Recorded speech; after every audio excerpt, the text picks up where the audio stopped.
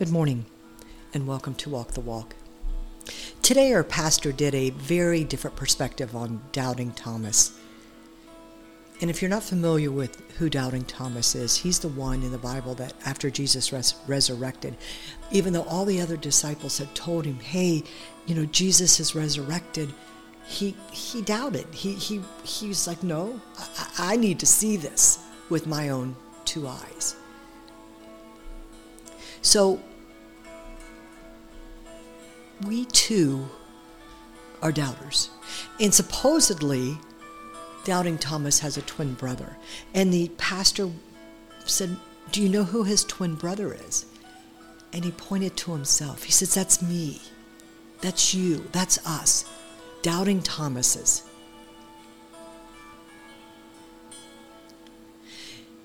And then said something like, he's really not a doubting Thomas. He was a questioning Thomas. An asking Thomas. Because that's the nature of who we are. We don't doubt God. I don't doubt that there's a God. I don't. Sometimes I doubt my faith.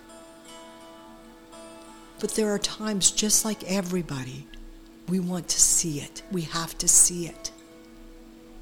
Does God condemn us for that? Absolutely not. As a matter of fact, I think he appreciates the fact that we don't just say, well, oh yeah, it's that.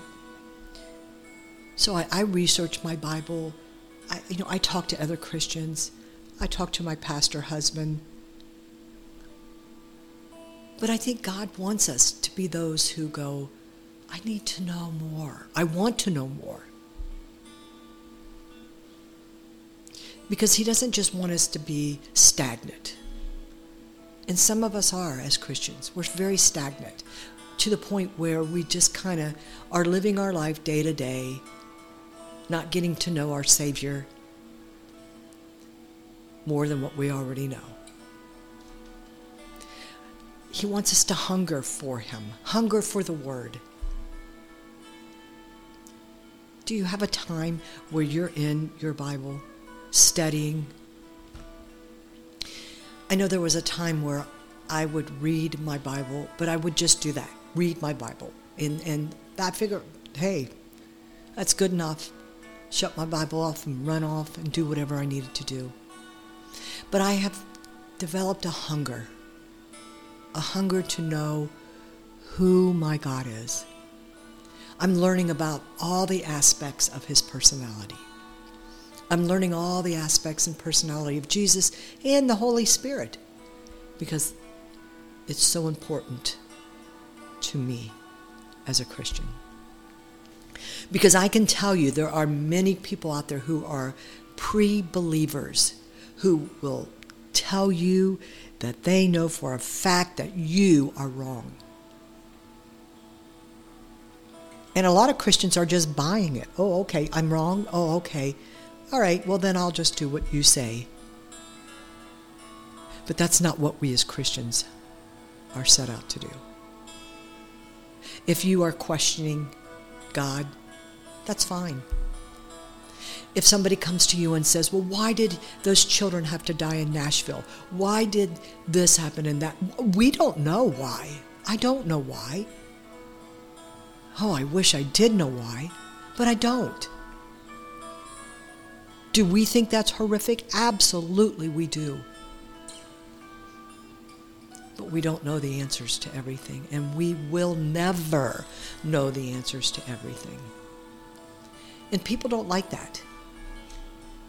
People want us to say, this is why. Well, the fact is even if we showed them this is why, they would just destroy it and say, nope, that never happened. Because we've seen that happen. The destruction of the past. They would like nothing better than to destroy the past of Jesus Christ. But they cannot. Because he's the same yesterday, today, and tomorrow. And I don't care what you do. And I don't care if you take every Bible that we have and destroy them and throw them away. It won't make any difference. If God wasn't real, people wouldn't be trying so hard to destroy it and destroy him and destroy our beliefs. So be a doubting or a questioning Thomas. That's fine. But find out what you need to know. And if you don't find out what you need to know or the exact answer, you have to be comfortable in that and knowing that someday I'll know, but it won't be here on this earth. And don't let others tell you what you don't know or what you even know is wrong. Because they don't know. If they've not read their Bible, if they've not heard the Scripture, if they've not heard the Word of God, they do not know. That's your job. That's my job, to help them to know. Go ahead, be a doubting Thomas. Jesus will embrace you and show you what the truth is.